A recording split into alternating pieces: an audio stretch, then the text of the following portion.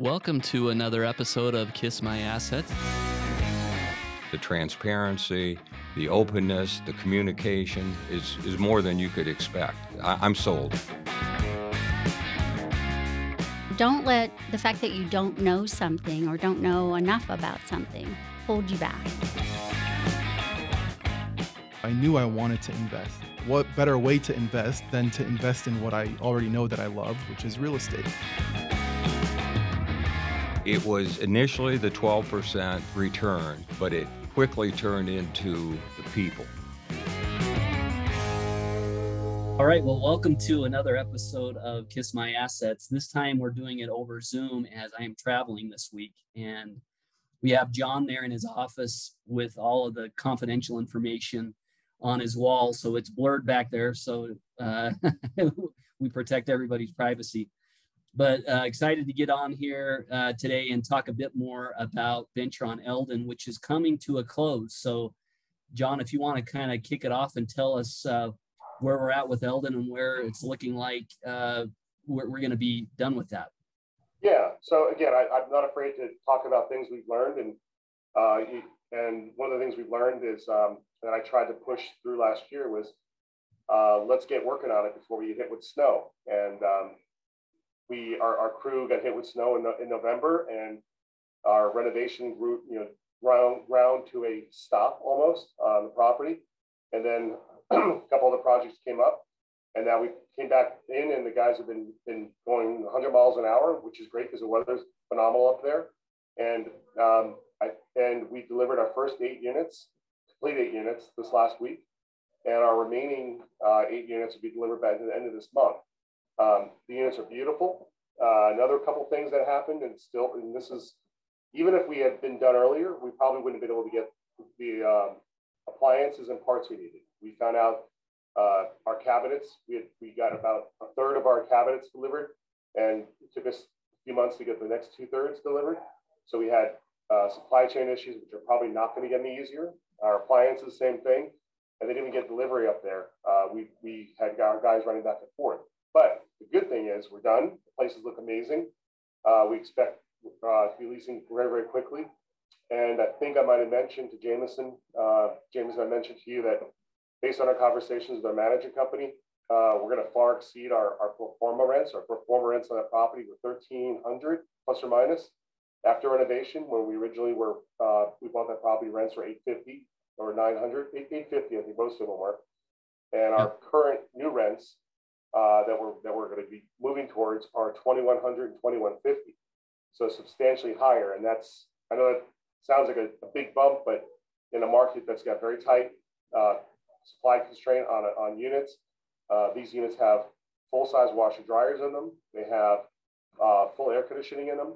They are completely done up. The kitchens look beautiful. The bathrooms look beautiful. The units look as nice as anything in Phoenix we've done, which in Flagstaff is a completely different animal up there. So, and we have plenty of parking, and we're in downtown. All those things go very, very well for us. So we're excited to get it leased up, and that's going to happen pretty quickly. And our property manager, as of Friday, was all guns ho on getting the property leased up this week. Yeah, and that's one of the things that you mentioned about a little bit of a delay was the weather up there. That's not something we deal with in Phoenix, where things are going to freeze and we have to close up shop. But up there we did, and thankfully ended up being a decent winter up there. Some snow there at the end, but we need all the snow we can get and all the water we can get. But it's been great to see the team get back on the property once the weather came back. And we've made really good progress. And for anyone who's listening, if you go to our YouTube channel and look at the Venture on Elden latest update, you can see how great these units are. So a couple things for folks who may not remember, we bought this property about a year ago, 16 units, downtown Flagstaff. It's a short walk to downtown. And as John mentioned, it's in that vicinity that is really in high demand because you're close to all the activities downtown, but you're also near a lot of the new development. It's a great property, a lot of parking. And the two things that John identified initially when we bought it were we wanted to add air conditioning. A lot of properties up there don't have air conditioning. That's what you found. That's Yep. I'd say 95% of the properties do not have air conditioning in Flagstaff. So, but as we are upgrading this property to a higher end tenant, those tenants are really excited to be able to have air conditioning, and we can get a premium for that, as well as adding washer and dryers in the units. There was an existing laundry room, but it's always more convenient to have that in-suite washer and dryer. And so as we look at $850 when we bought the property was the cash, the revenue, the rent for each of the units. Now we're going up to over 2,000. As you said, it's a big chunk. Some of that is because the market's moved up.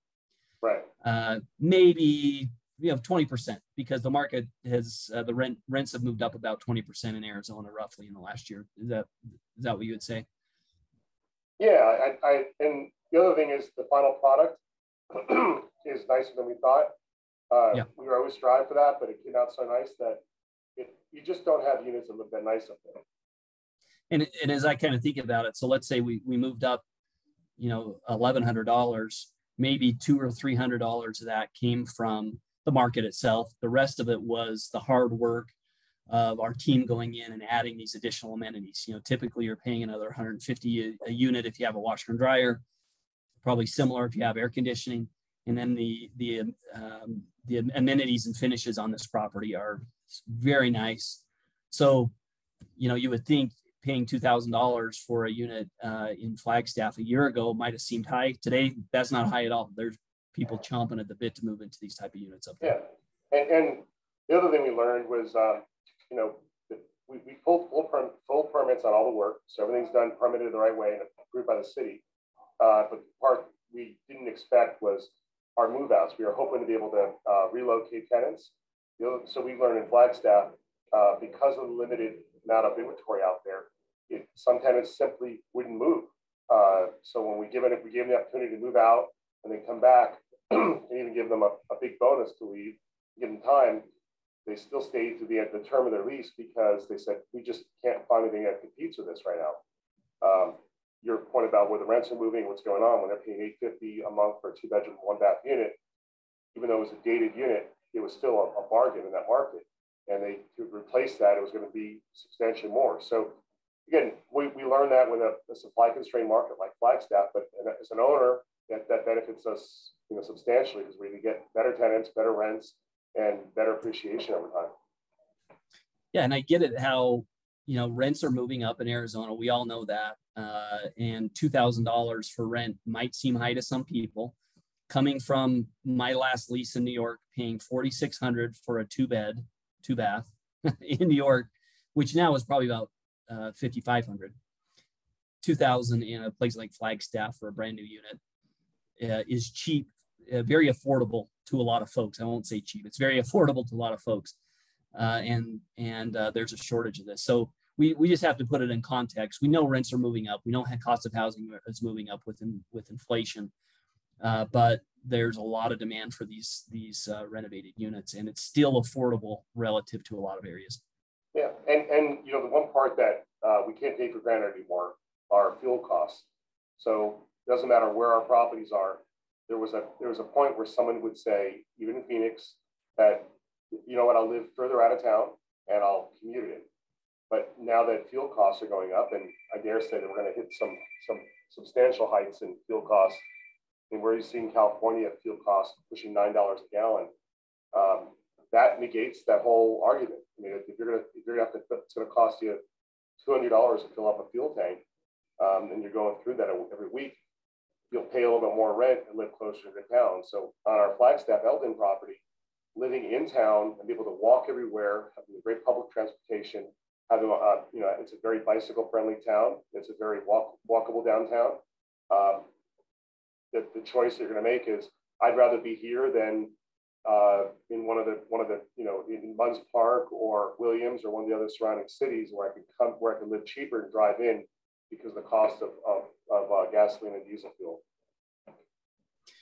Well, and with the temperatures now in Phoenix, it sounds very nice to be up there in Flagstaff in 75 degrees in the Pines. So I think we might have some listeners that want to get in some of those units. We're getting into the hot months, so that's great. One last note: we do expect to do an open house sometime in July at the property. We're going to try to make it a fun event for anybody who wants to come up for a day, get out of the heat in Arizona, in Phoenix, come up, see the property, have some beverages, maybe some food. We're still working on the details. We look forward to opening the property up to everybody next month. And John, thanks again for joining us today. Yeah, I'm excited. The property's doing well, and our construction crew is very happy being Flagstaff during this time of the year. So it works out really well. That's right.